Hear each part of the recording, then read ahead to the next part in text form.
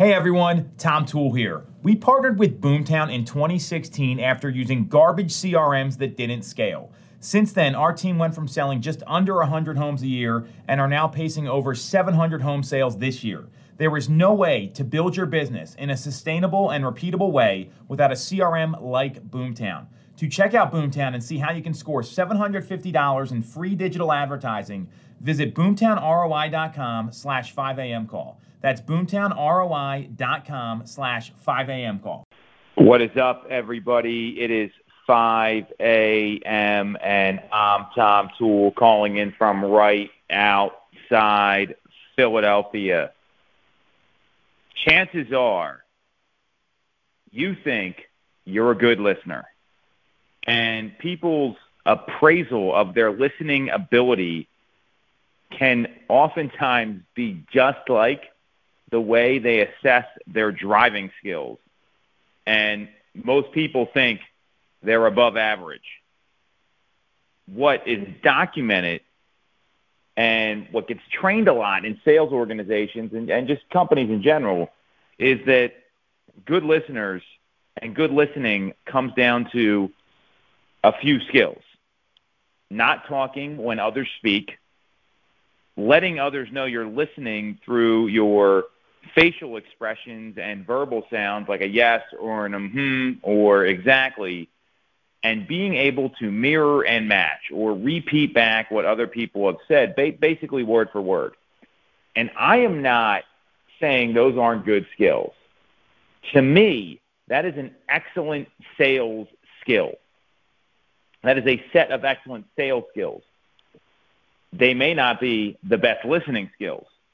And a lot of management advice that's out there suggests that people should do these things. However, the research and the data that describes people that are excellent listeners tells us something else. And that's why you always got to go look at the data. And this is based on some studies that were done by the Harvard Business Review. And here were the surprising things, and also maybe some things that you expected to hear when it comes to be good listeners. There were four main findings. One, good listening is much more than being silent when other people talk. In fact, people perceive the best listeners as the ones who periodically ask questions that promote discovery and insight. So asking questions back, probing deeper, interacting, that's the skill of a good listener, because you're actually trying to extract more information from the subject, getting that additional info and having a two-way dialogue rather than a one-way speaker versus hearer. The second documents that good listening includes interactions that build someone's self-esteem. The best listeners make the conversation a positive experience for everyone, and we've all probably talked to someone like this in our lives, and it gets people excited. It makes them feel good. That's pretty critical. The third, good listening is seen as a cooperative conversation.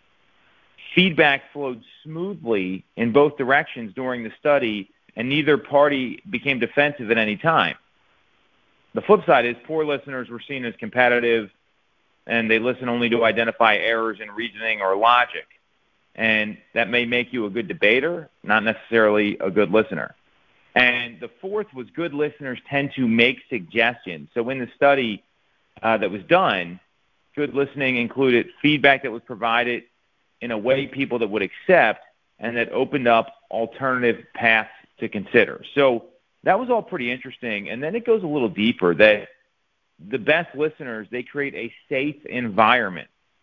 Listeners clear away distractions like your phone or your laptop and focus attention on the other person and make the appropriate eye contact.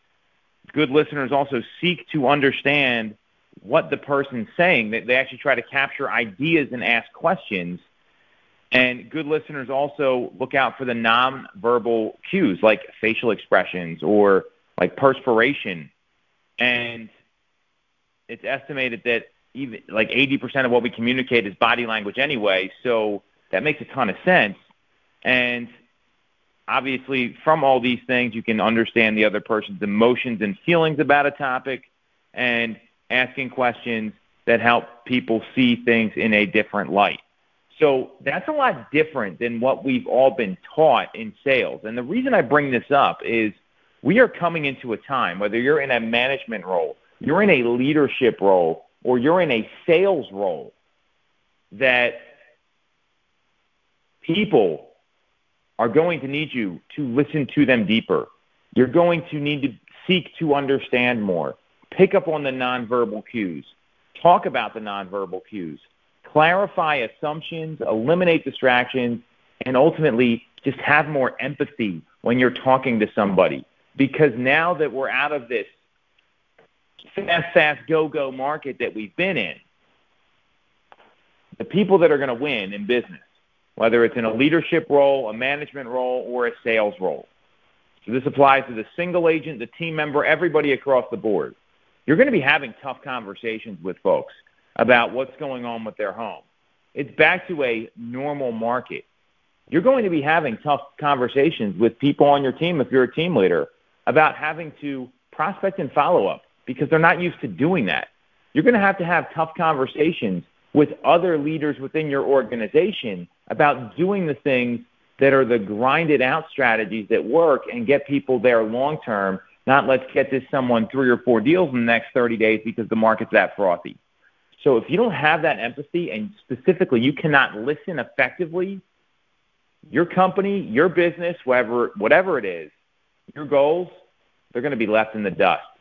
So open those ears up, get past the sales side, and seek to understand and do all the things that are documented to be a better listener and a better business person.